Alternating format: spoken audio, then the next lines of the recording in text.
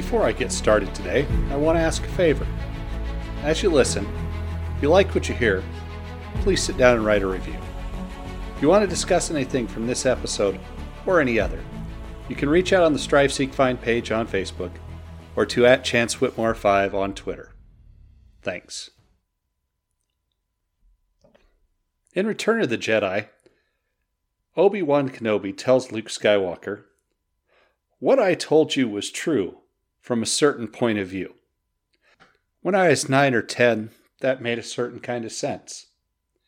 Now I want to scream, 'No, Obi-Wan, you lying sack of crap. You were lying. Own it. Hell, you're dead. It's not like he could even do more than glower at your ghost.'"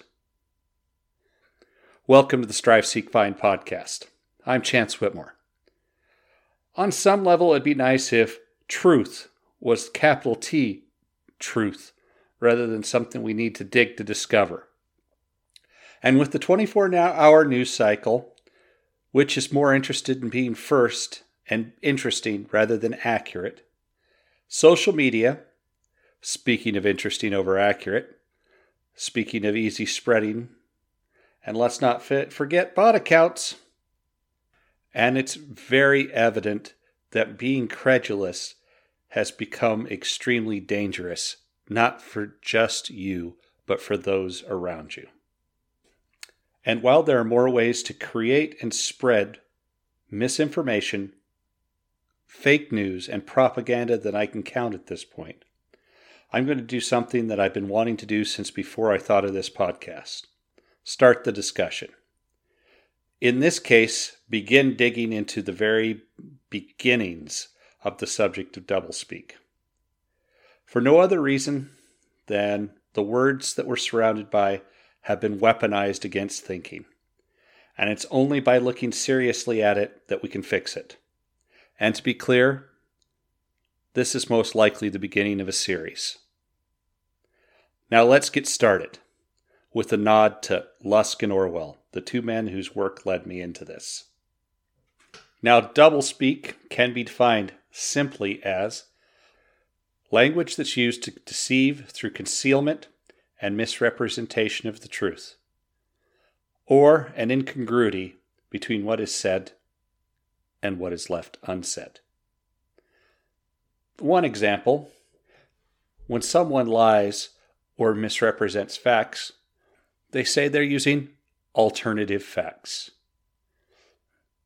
Another example, shabby chic equals old and worn when we're being clear. Example, enhanced interrogation techniques. In its most basic terms, torture. So Obi-Wan could be said to have been using alternative facts when he said Vader betrayed and murdered Anakin Skywalker. Though I'm not sure how a certain point of view corrects jumping over someone, cutting their legs off, and letting them slide into lava.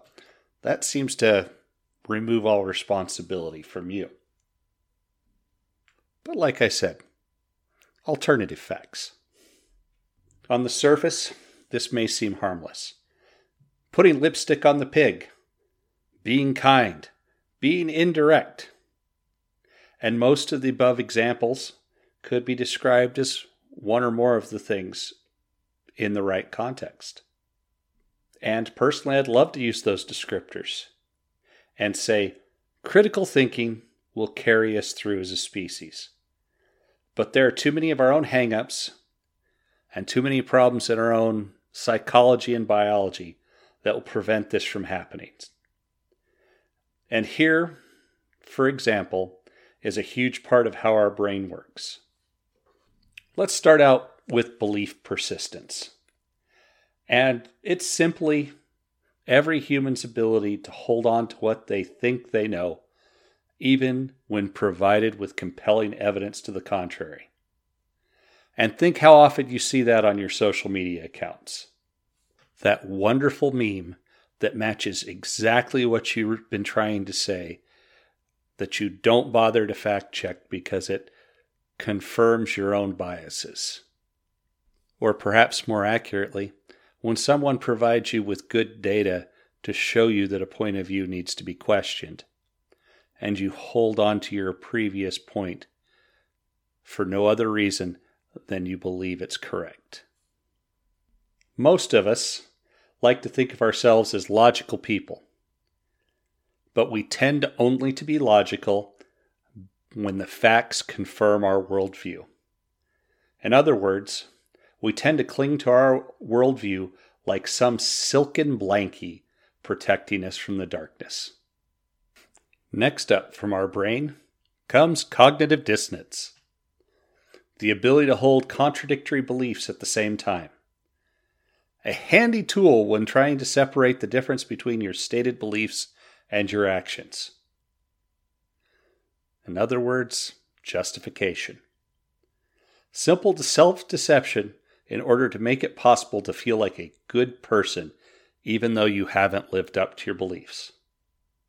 For instance, you steal a pack of gum, but you believe only bad people steal, so you either mentally justify the theft because you're not a bad person, or get angry at the store for making it so easy. Either way, you let yourself off the hook, and you're secure in your belief that you're not bad. Either way you win. You have the item, and you have either subconsciously or consciously worked through a process to allow yourself to still believe you're good. Win-win. The last thing I wanted to mention in regards to this is not just brain function, but how the brain functions and interacts with the rest of the world. In this case, it's the statement that words are symbols rather than the thing. And that seems evident, but we all treat it like there's a one-to-one relationship, or at least we do at times. The problem is that since it's a symbol, like most symbols, it leaves it open for all sorts of interpretation or restatement. Think for a second about symbols that are near and dear to your heart. Do they have the same meaning and representation as someone else, someone who's never been through it? But for a really simple yet really accurate example, we can come to my house. Something as simple as identifying the color of a button-up dress shirt. What I might say is red, as in, hey, could you hand me my red shirt, might lead to a discussion, as my wife may describe it as crimson or burgundy or something else I can't even begin to describe, and then explain why it might not match with the tie I have selected, and then she does a much better job of matching it. What I had attempted to make simple, she had other references for, and used them because they made sense in her mind. Nothing wrong with that. Different processing. This can lead to certain issues as people who set out to define the terms either intentionally or by mistake color the situation with their perception.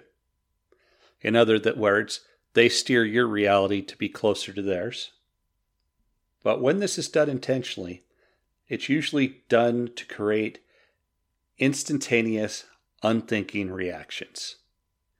In the hands of a skilled speaker or a propagandist, or a great meme creator in some cases, it can be used to move people to strong opinions or actions, and can be the basis for everything from brand loyalty to accepting the opinions of a talking head as gospel. All this is to say, language is complex, and the way your brain interacts and interprets the reality around you is even more so. We don't understand it all, and we're barely beginning to scratch the surface. So I'm going to come back around to this topic later. As I'm recording tonight, I'm thinking about the David Lynch version of Dune. A flat-out weird movie that doesn't really represent the book. But there's a great line that comes from both the book and the movie. I remember it from the movie because that's where I saw it first, where Baron Harkonnen makes the comment that he who controls the spice controls the universe. And tonight, that translates for me to they who control language in a basic sense control reality. Down the road a few weeks, when I'm ready for part 2 of this excursion into barely tapping on the edges of doublespeak, we'll deal with the types of doublespeak and how they affect politics. Shoutouts. More than a couple of shoutouts this week. Whole bunch of reviews came in, and I want to say thank you to everyone. First to Mike Cumming to the Running Educator podcast for his review of last week's episode. Thanks, buddy. Ray Not Before Coffee for the same. And Kyle, an old friend, for his kind words about subculture cannibalism. Thanks to you all for that great kindness. It's much appreciated. Also, if you have the opportunity, the t-shirt from last month's drawing finally came in. Head over to the Facebook page and take a look. Worth mentioning. Today, worth mentioning is an old favorite of mine. George Orwell's Politics in the English Language. Orwell is pointing out why language is in his words, a bad way. And in a very pointed way provides both examples and rules to make it work better. It's a direct and academic read, but if you're fascinated by how language works, it's an amazing primer. And that makes it worth mentioning. I posted a copy of the essay on the Strive Seek Find page on Facebook. That's it for this week's episode of Strive Seek Find. Thanks for listening.